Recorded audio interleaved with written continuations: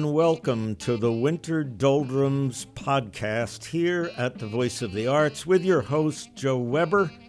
We're going to begin with an audio clip from the film Fahrenheit 451, directed by Francois Truffaut and taken from a novel written by Ray Bradbury, published in 1953. The story centers around a troubling future in which books are completely banned, and if discovered, they are burned by a fire department which is headed by a fire chief. In this audio clip from the Truffaut film, we hear the fire chief, played by British actor Cyril Connolly, delivering the justification for why the books must be burned. He delivers his speech to Montag, played by German actor Oskar Werner, who has been secretly reading some of the books that, in his job as a fireman, he has been tasked with confiscating.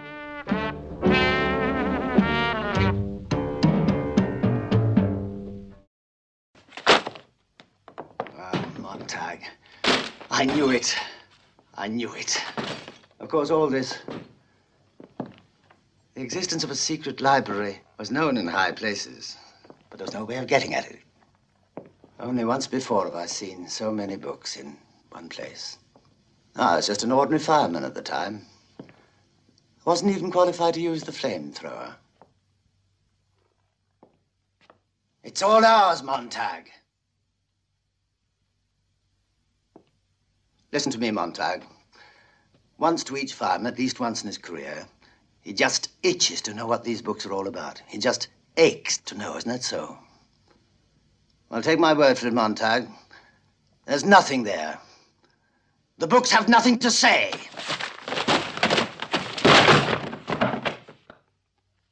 Look, these are all novels. All about people that never existed. The people that read them and makes them unhappy with their own lives, makes them want to live in other ways that can never really be.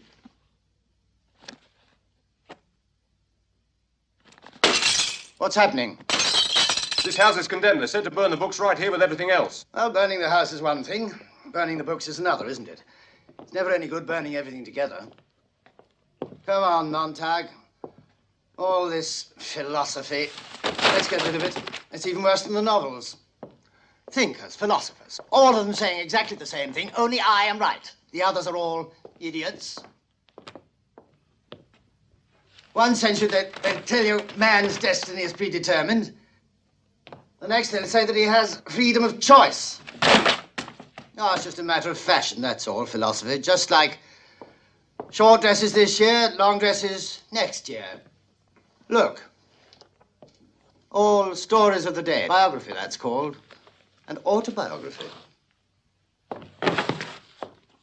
My life, my diary, my memoirs, my intimate memoirs. Of course, when they started out, well, it was just the urge to write. Then after the second or third book, all they wanted was to satisfy their own vanity, to stand out from the crowd, to be different, to be able to look down on all the others. Critics' Prize. This is a good one. Of course, he had the critics on his side. Lucky fellow. Just tell me this, Montag. At a guess, how many literary awards would you say were made in this country, on an average, each year? 5, 10, 40? No less than 1,200. Why, anybody that put pen to paper was bound to win some prize someday. Robinson Crusoe. The Negroes didn't like that because of his man, Friday. And Nietzsche. Nietzsche. The Jews didn't like Nietzsche. Here's a book about lung cancer. You see, all the cigarette smokers got into a panic, so for everybody's peace of mind, we burn it. Now this one must be very profound. The Ethics of Aristotle. Now, anybody that read that must believe he's a cut above anybody that hadn't. See, it's no good, Montag. We've all got to be alike. The only way to be happy is for everyone to be made equal. So, we must burn the books, Montag. All the books.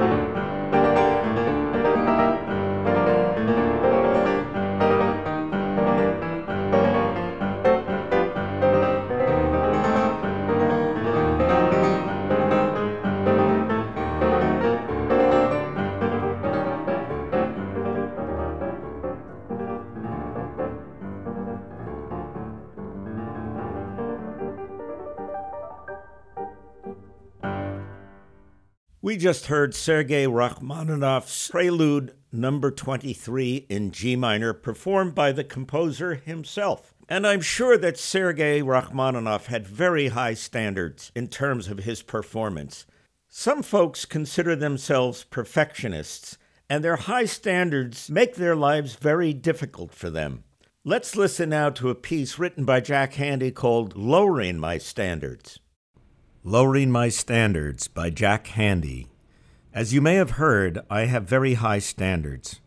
When people see me do something, they often shake their heads in disbelief. That's how high my standards are. But lately, I've been wondering if maybe they're not too high. Am I pushing myself too hard? Do I always have to be the one everybody looks up to? Are my high standards hurting my happiness and things like that? Why, for instance, do I always have to be the first one to show up at a party and the last one to leave? And while I'm at the party, is it really so important that I tell the dirtiest joke? A lot of times I'm the only one telling a dirty joke, so it's not even that big an accomplishment.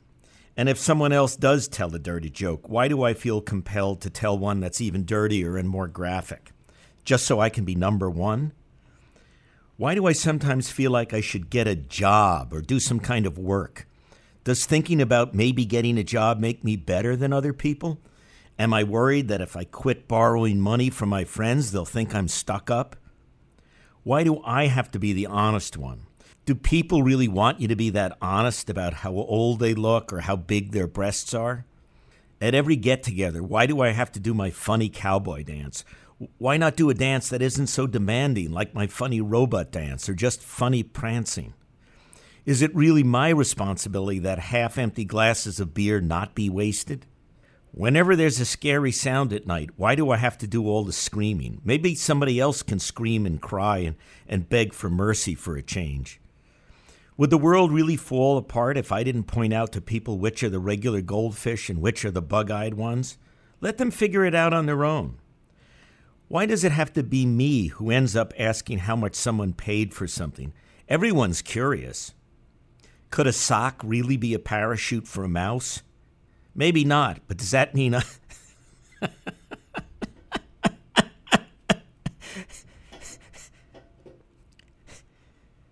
Could a sock really be a parachute for a mouse?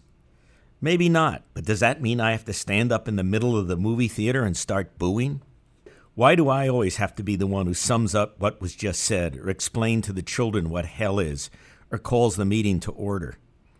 These are all questions I would never even have asked myself until the incident with Don. Every day, my friend Don and I would see who could trip each other the most times.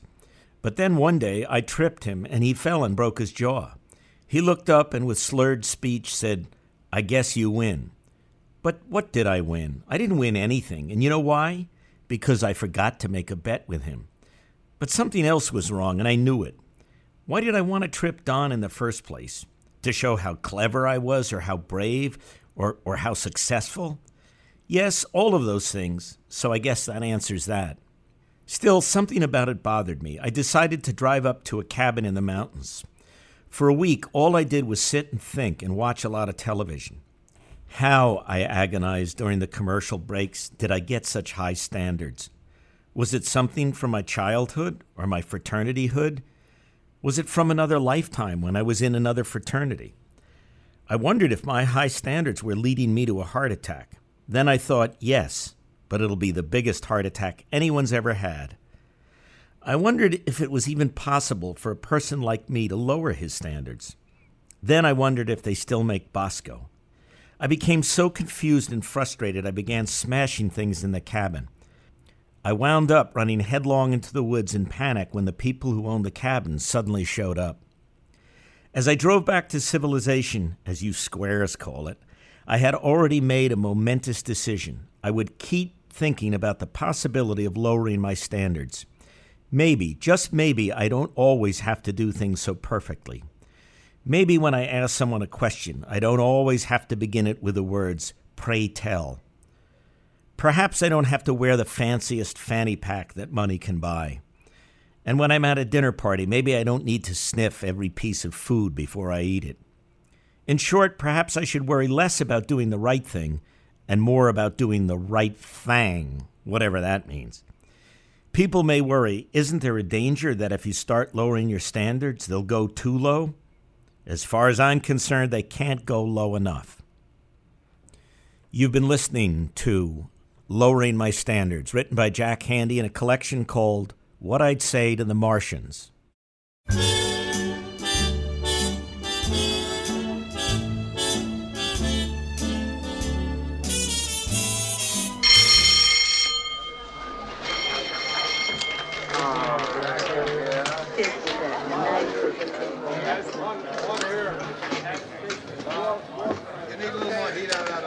All right, start talking. I was sent by a friend of Johnny Fontaine. His friend is my client. Would give his undying friendship to Mr. Walsh. Mr. Walsh would grant us a small favor. Walsh is listening. Give Johnny the part in that new war film you're starting next week.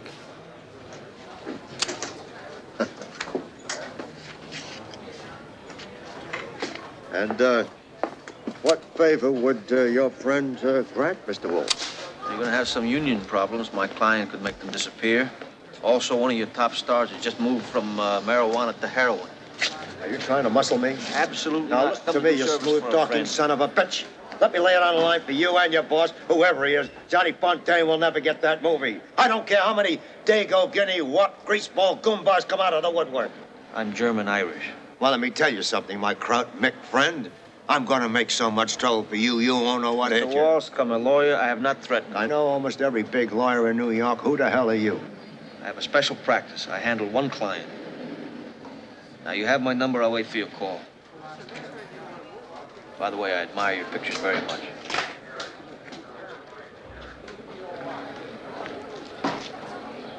Check them out.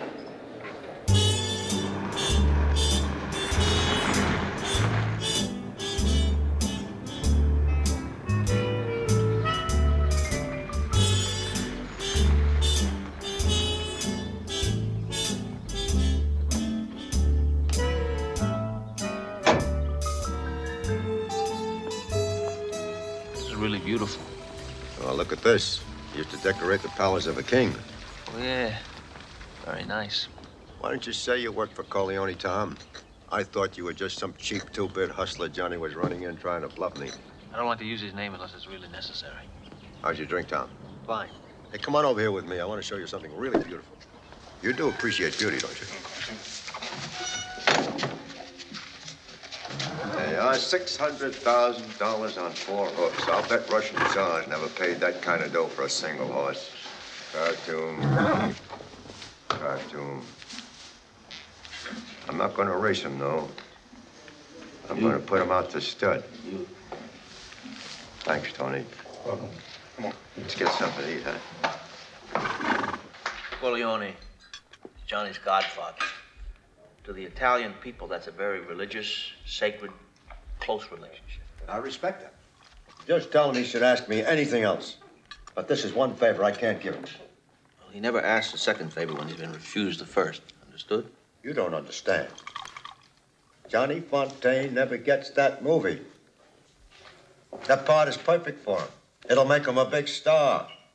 I'm going to run him out of the business. And let me tell you why. Johnny Fontaine ruined one of Waltz International's most valuable protégés. For 5 years, we had her under training, singing lessons, acting lessons, dancing lessons. I spent hundreds of thousands of dollars on her. I was going to make her a big star. And let me be even more frank. Just to show you that I'm not a hard-hearted man, that it's not all dollars and cents. She was beautiful. She was young. She was innocent. She was the greatest piece of ass I've ever had, and I've had them all over the world. And then Johnny Fontaine comes along with his olive oil voice and guinea charm. And she runs off. She threw it all away just to make me look ridiculous. And a man in my position can't afford to be made to look ridiculous. Now you get the hell out of here. And if that goomba tries any rough stuff, you tell him I ain't no band leader. Yeah, I heard that story. Thank you for the dinner and a very pleasant evening. Maybe your car could take me to the airport. Mr. Corleone is a man who insists on hearing bad news immediately. That sequence from the film The Godfather was evidently taken from real life, and the Johnny Fontane character was based on Frank Sinatra. According to Mario Puzo, who wrote the book The Godfather, the incident involved Sinatra using mob connections to intimidate one of the heads of the major studios, Columbia Pictures to be exact, and I think at that time it must have been Harry Cohn, who stayed head of production at Columbia until 1957. He had one of the longest tenures of any studio heads. The film in question was From Here to Eternity, which takes place in Hawaii just prior to the attack on Pearl Harbor and features the lives of 3 soldiers, including Angelo Maggio, the character played by Frank Sinatra, which won him an Oscar for Best Supporting Actor. Burt Lancaster, Montgomery Clift, Donna Reed, and Deborah Kerr were also in this star-studded cast. The film won 8 additional Oscars, including Best Screenplay, Best Direction, and Best Picture.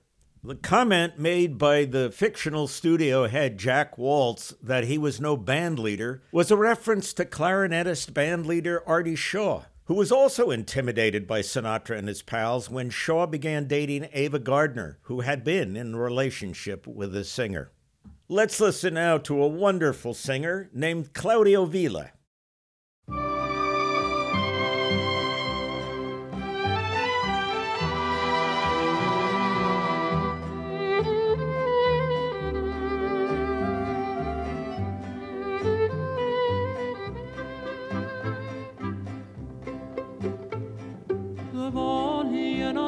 In tosti braccia che la casa non porta caccia fa, voglio che st'occhio, voglio che sta faccia a decere d'ogni felicità. Suono da vita mia, dimma pa quale via ta giovani incontrare.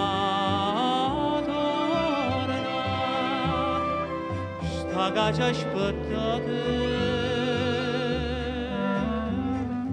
torna che smania dove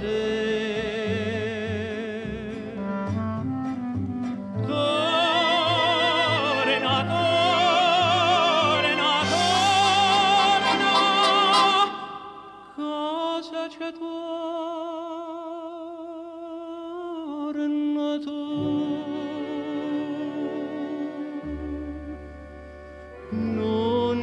La sama più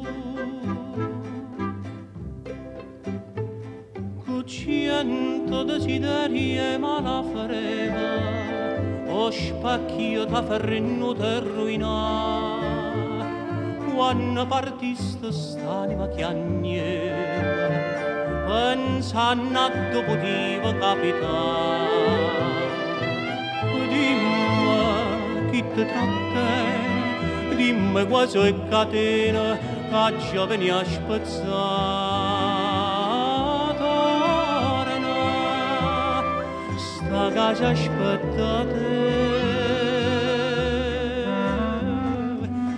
torna, che smania è dove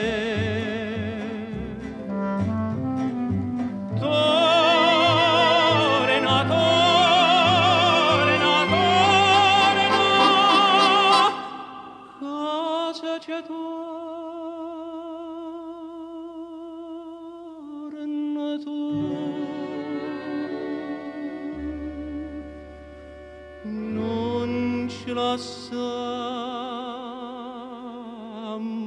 più.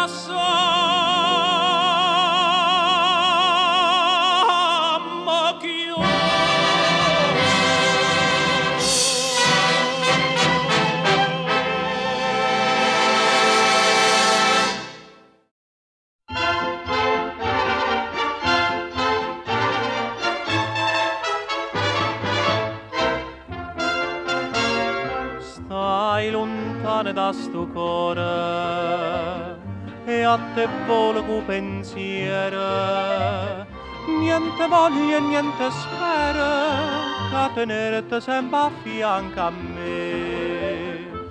Sii sicuro che st'amore come mi sa sicuro te.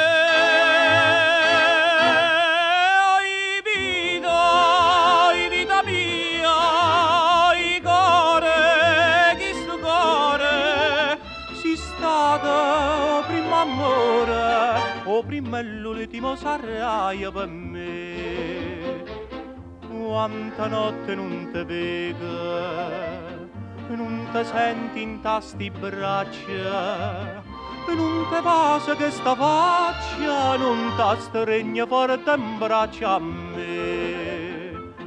Ma scetanno ma sti suona, me fai chiagnere per te.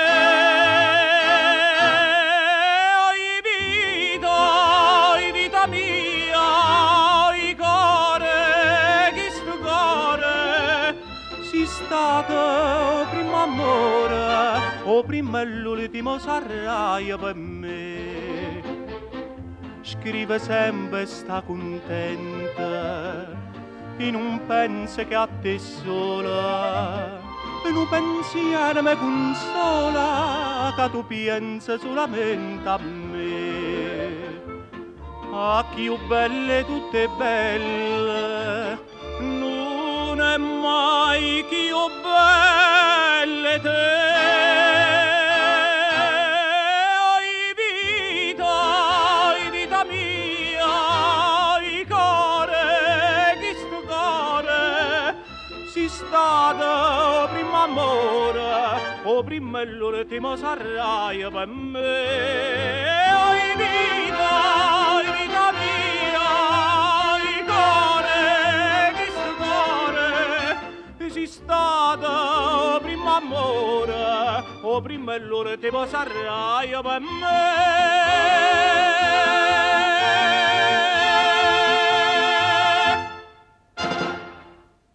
Claudio Villa with Soldato Innamorato, and before that we heard Torna.